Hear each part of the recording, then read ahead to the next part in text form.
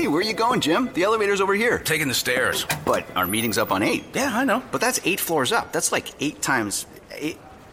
A lot of stairs. That's the point. I've already lost a few pounds and earned almost $100 in wellness incentives. Whoa, you're getting rewarded for working out? Yeah, I know. I'm just as surprised as you are, Bob. Fearless is full of surprises. That's the power of the Blue Cross and Blue Shield Federal Employee Program. Learn more about our healthy benefits and sign up at fepblue.org/chooseblue by December 11th.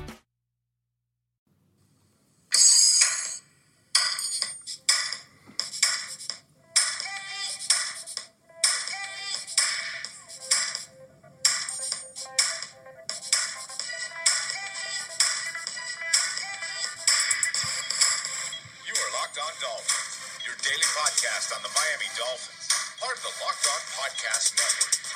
Your team every day.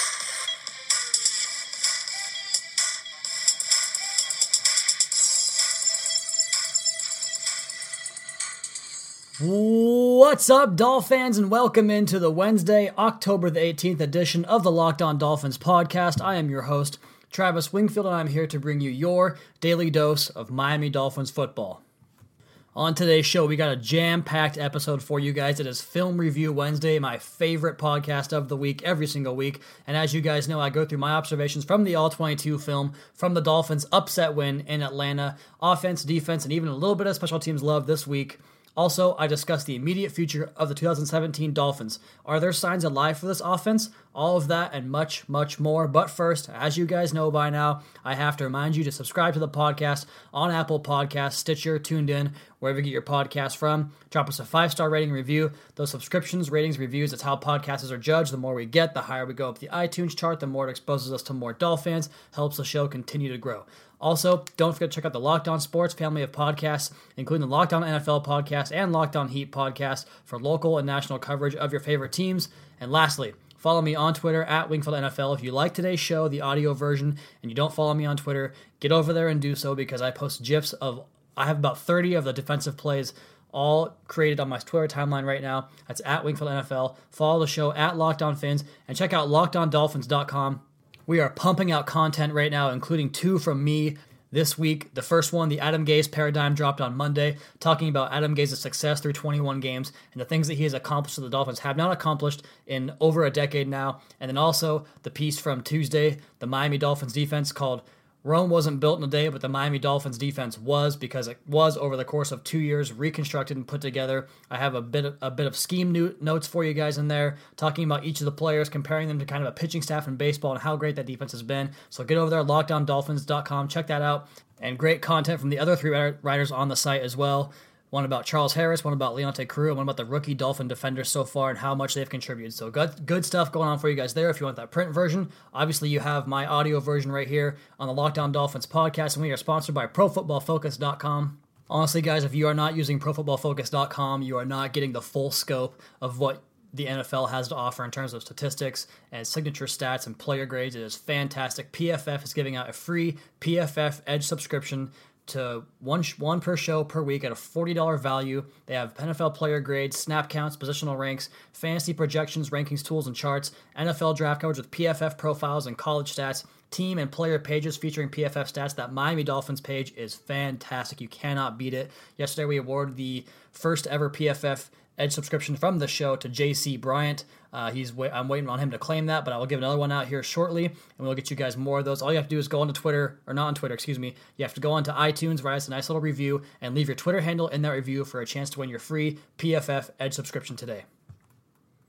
All right, let's go ahead and jump right into this film review and get talking about how dominant this Miami Dolphins defense has been so far this year, and it continued in Atlanta. I talked about it on Sunday's show and on Tuesday's show, and every show possible I can talk about it, I will. And you guys know that my background in terms of studying the game comes from the offensive side of the football, and I find myself more attracted to the defensive side these days just because they're playing a lot better and it's more fun to watch. I mean, you guys have told me on Twitter how much more you enjoy the GIF cut-ups every day when we win opposed to when the Dolphins lose, and it's just the same way for me. I told my girlfriend this, getting on the podcast, getting on the mic and doing the podcast and writing the commentary, I like doing it regardless, but I love doing it when they're winning, and the defense right now is the one that's worthy of my eyes and my attention. So I've been watching them a lot more closely than the offense. I mean, I'm doing both, but the defense, I don't really know what else to say about this group. I think we can start with the defensive line.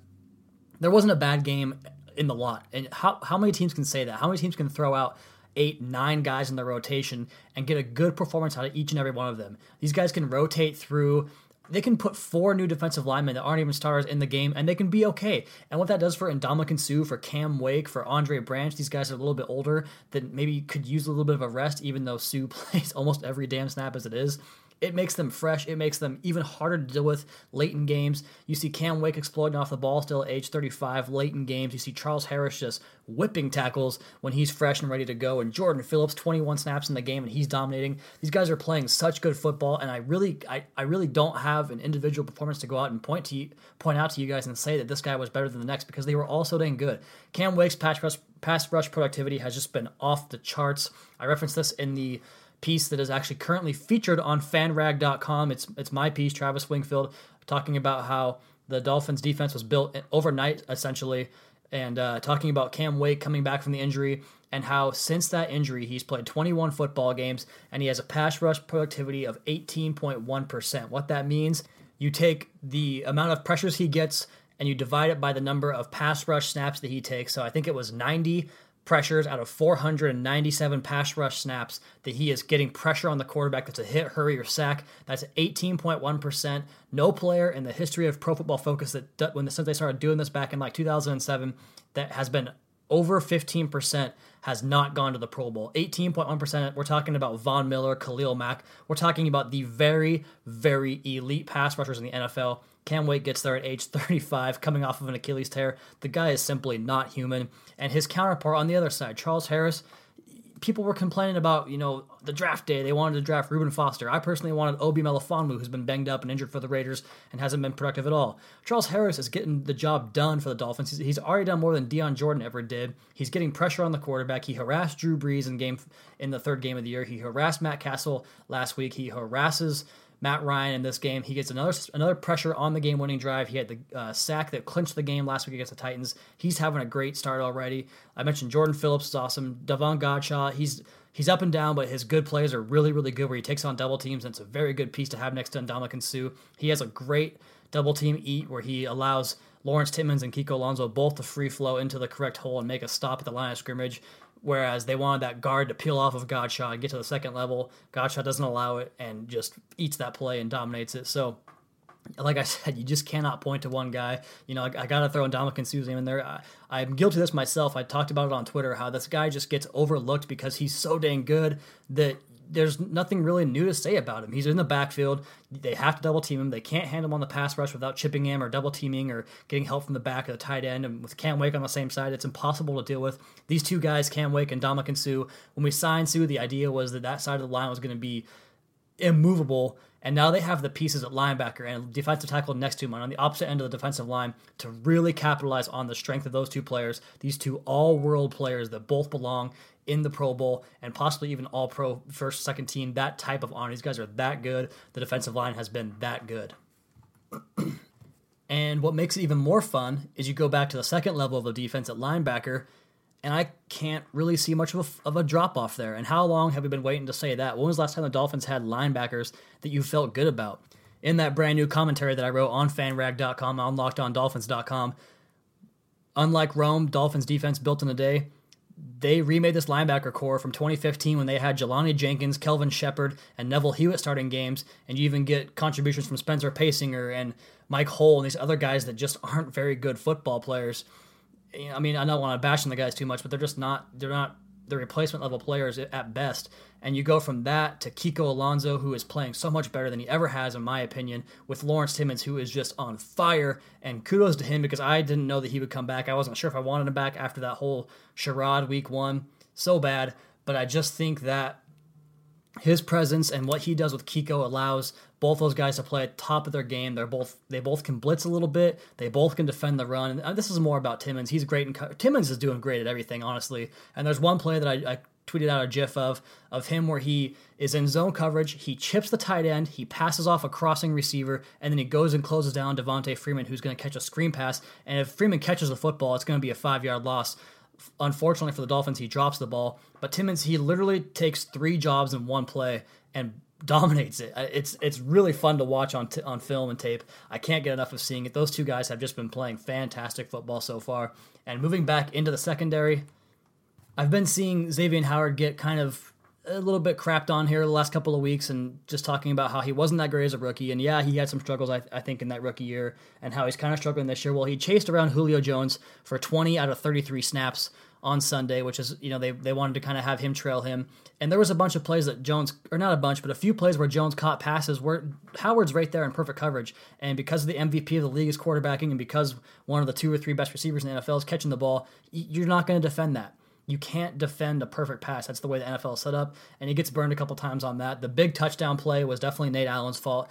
Xavier Howard's playing with outside technique, or I guess outside leverage, trying to funnel the play back into the middle. Kiko Alonso follows a tight end to the corner route underneath, and he has that defended, but Nate Allen, for some reason, decides to come up and help on that corner route, which I guess is what the Falcons were trying to do, is isolate Nate Allen and get him into a position to make that type of mistake. He did. The play gets open up top, and Xavier Howard's standing there looking like a fool, even though it wasn't his fault. So don't get too down on Xavier Howard. He's playing okay, not great. Not as good as Cordrea Tankersley, who just continues to impress me. The 2 plays at the end of the game, the last play of the game, obviously, he has that great closing speed from behind, reaches around without getting his hand on the back of Austin Hooper, punches the ball loose, creates the turnover, wins the game for the Dolphins. But 2 plays prior to that, he makes a play that is something that a lot of veterans can't even do, and it's a studious play. You mix that with his talent, his athleticism coming from the University of Clemson, it's going to be tough to beat this guy. They're in a cover 2 with Rashad Jones over the top helping him out, and Rashad Jones kind of flatlines the corner route. So a smash concept in football is when you have a cover 2, which is where the safety's up top and the corner's down underneath, and they're kind of covering one side of the field with 2 zones, low and high, right? So the smash concept, you're going to have your perimeter receiver run a little hitch or a quick, like something short to pull the coverage down and then to expose that safety to the corner, because that's the open part of the cover 2 is the corner route.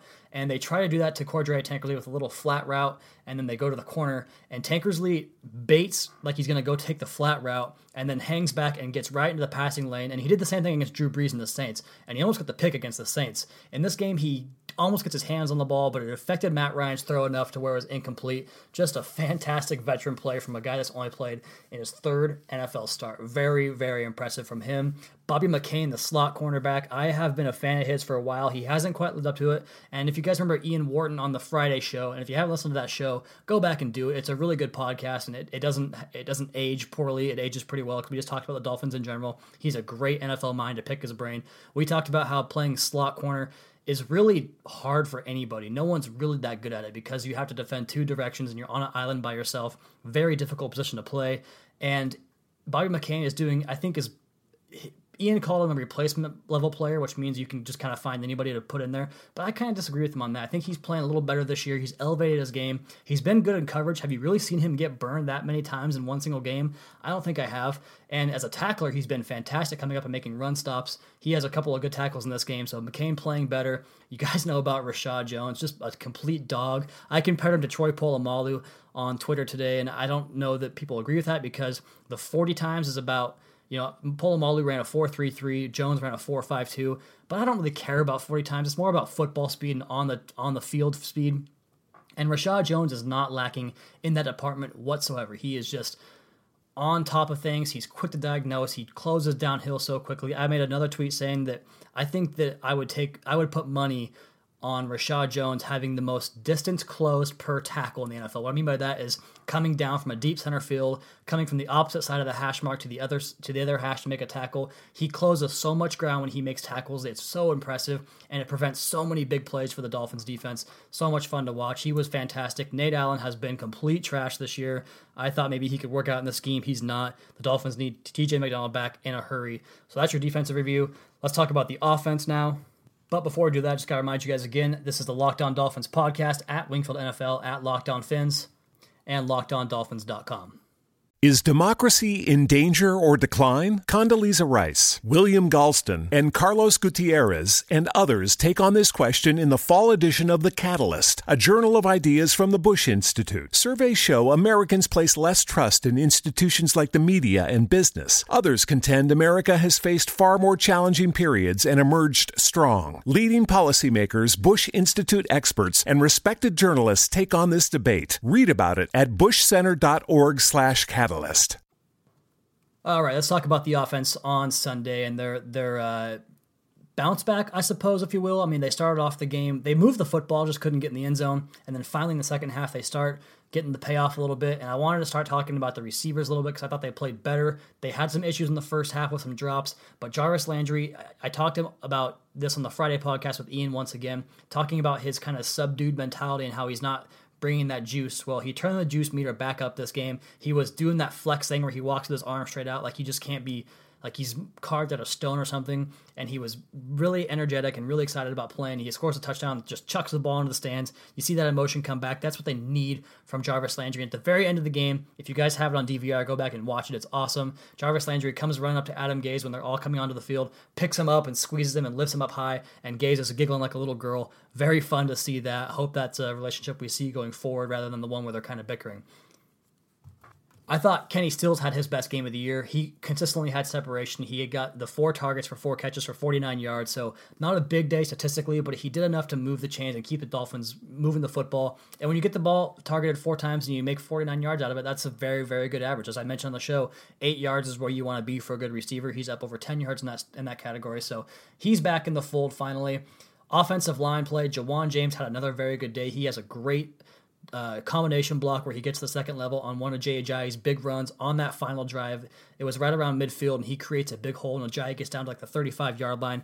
Huge important play in that game. I thought Jake Brendel made Mike Pouncey's absence pretty much unnoticeable. He played not great, but Mike Pouncey hasn't played that great either, so he came in and did just fine. We'll see what happens with Mike Pouncey moving forward. Anthony Steen had a great pin block on Ajayi's 15-yard run prior to the one that I referenced talking about Jawan James, and it gets the Dolphins into Falcons territory, and Ajayi just runs like a beast and dominates that run. But Anthony Steen pins this guy in, creates a big hole. Ajayi rips off about 15 yards there. Very good to see that. I'm going to get to Jay Ajayi here in just a second and talk about his game from a statistical standpoint, but we'll touch briefly on Jay Cutler, even though you guys know my feelings there. I thought he had another very, very bad game. Those 2 interceptions that were wiped out, or I guess one was dropped and then another one was wiped out. I mean, those are some bad throws, man. You can't do that, and if either of those goes the Falcons' way, the Dolphins probably don't win that game. So he tries to cost the Dolphins the game. Luckily, the defense and some bad luck for the Falcons' defense helps the Dolphins get that win and prevents Jay Cutler from costing the win. He has another bad game.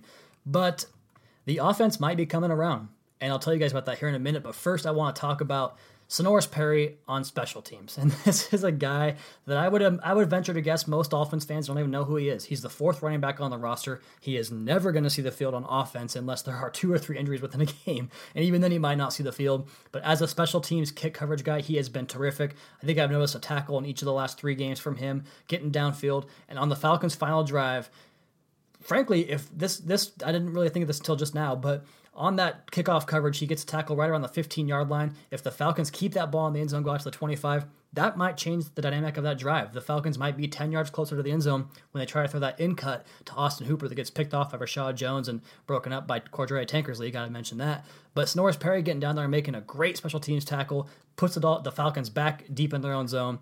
Could have changed the game. You never know. So give credit to that guy. He has been fantastic on special teams. And lastly, here on the film review from the offense, I talked about Jay Ajayi a little bit. I wanted to save him for the end here because I know that yesterday was the statistical show and talking about all the good analytics I like to get in behind. I can never get to all of them. There's just so many stats I can go over, and I'm going to give you guys some more stuff about the Dolphins' drive counts later in the show, I should say. But from our good friends at PFF_Miami, that's at PFF_Miami. It's the Pro Football Focus page for the Miami Dolphins. You guys, you got to go follow it. It's a fantastic follow. Jay Ajayi was the top-graded running back in the NFL in Week 6, and the reason he is because 96 of his 130 yards came after contact. 96 out of his 130. That is ridiculous.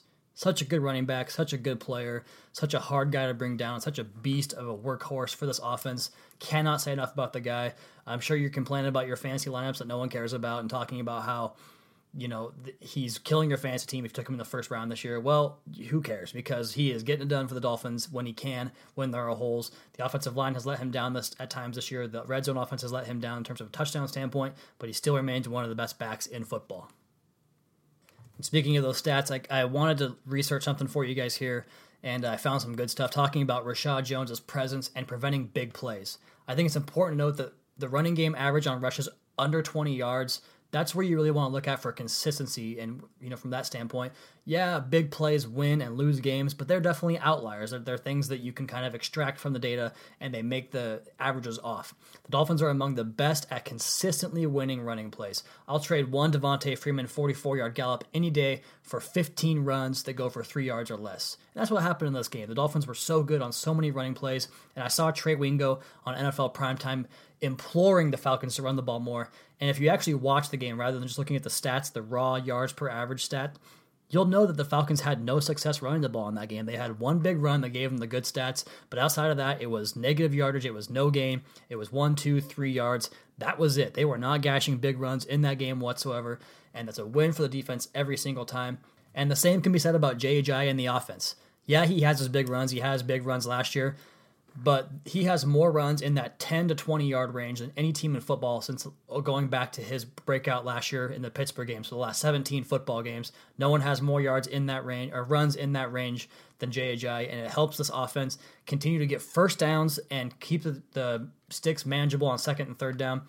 It's very important to win those running plays, not just pop big ones and then go for no yards. I guess that Barry Sanders would be a great example of this. And yeah, he's a great all-time running back, but he was the guy that would go 1 yard, 2 yard, 3 yard, 1 yard, no gain, negative 1 yard, 3 yards, 4 yards, and then he'd bust that 70-yarder. And it makes his average look so good. But is it really? I mean, Leonard Fournette had 130 yards on Sunday, 75 coming the first play of the game. And don't get me wrong, a 75-yard touchdown to open the game is what you want to do, and it's a great run, a great play. But they're not consistently winning in the running game. That's what Jay Ajayi gives you. That's why I think he's the best running back, not named Le'Veon Bell right now, if you don't count David Johnson being out. And Kareem Hunt's been great, but let's let him prove it for a few more games. Jay Ajayi just consistently a great workhorse.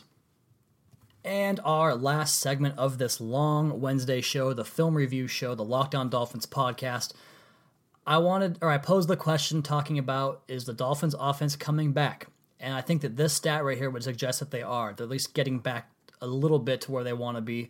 The last 12 possessions for the Dolphins, and this starts at the end of the third quarter in that Tennessee game. The last 12 possessions, there was 4 from the Tennessee game, 8 from the Falcons game, removing all end of half drives or with a kneel down type of drive. So 12 possessions, the Dolphins averaged 7.83 yard plays per drive. So almost 8 plays per drive in those last game and a quarter. The previous 29 possessions prior to that, they averaged just 4.72 yards per drive. So nearly half as many plays per drive, a lot less 3 and outs, a lot less scoring drives, obviously.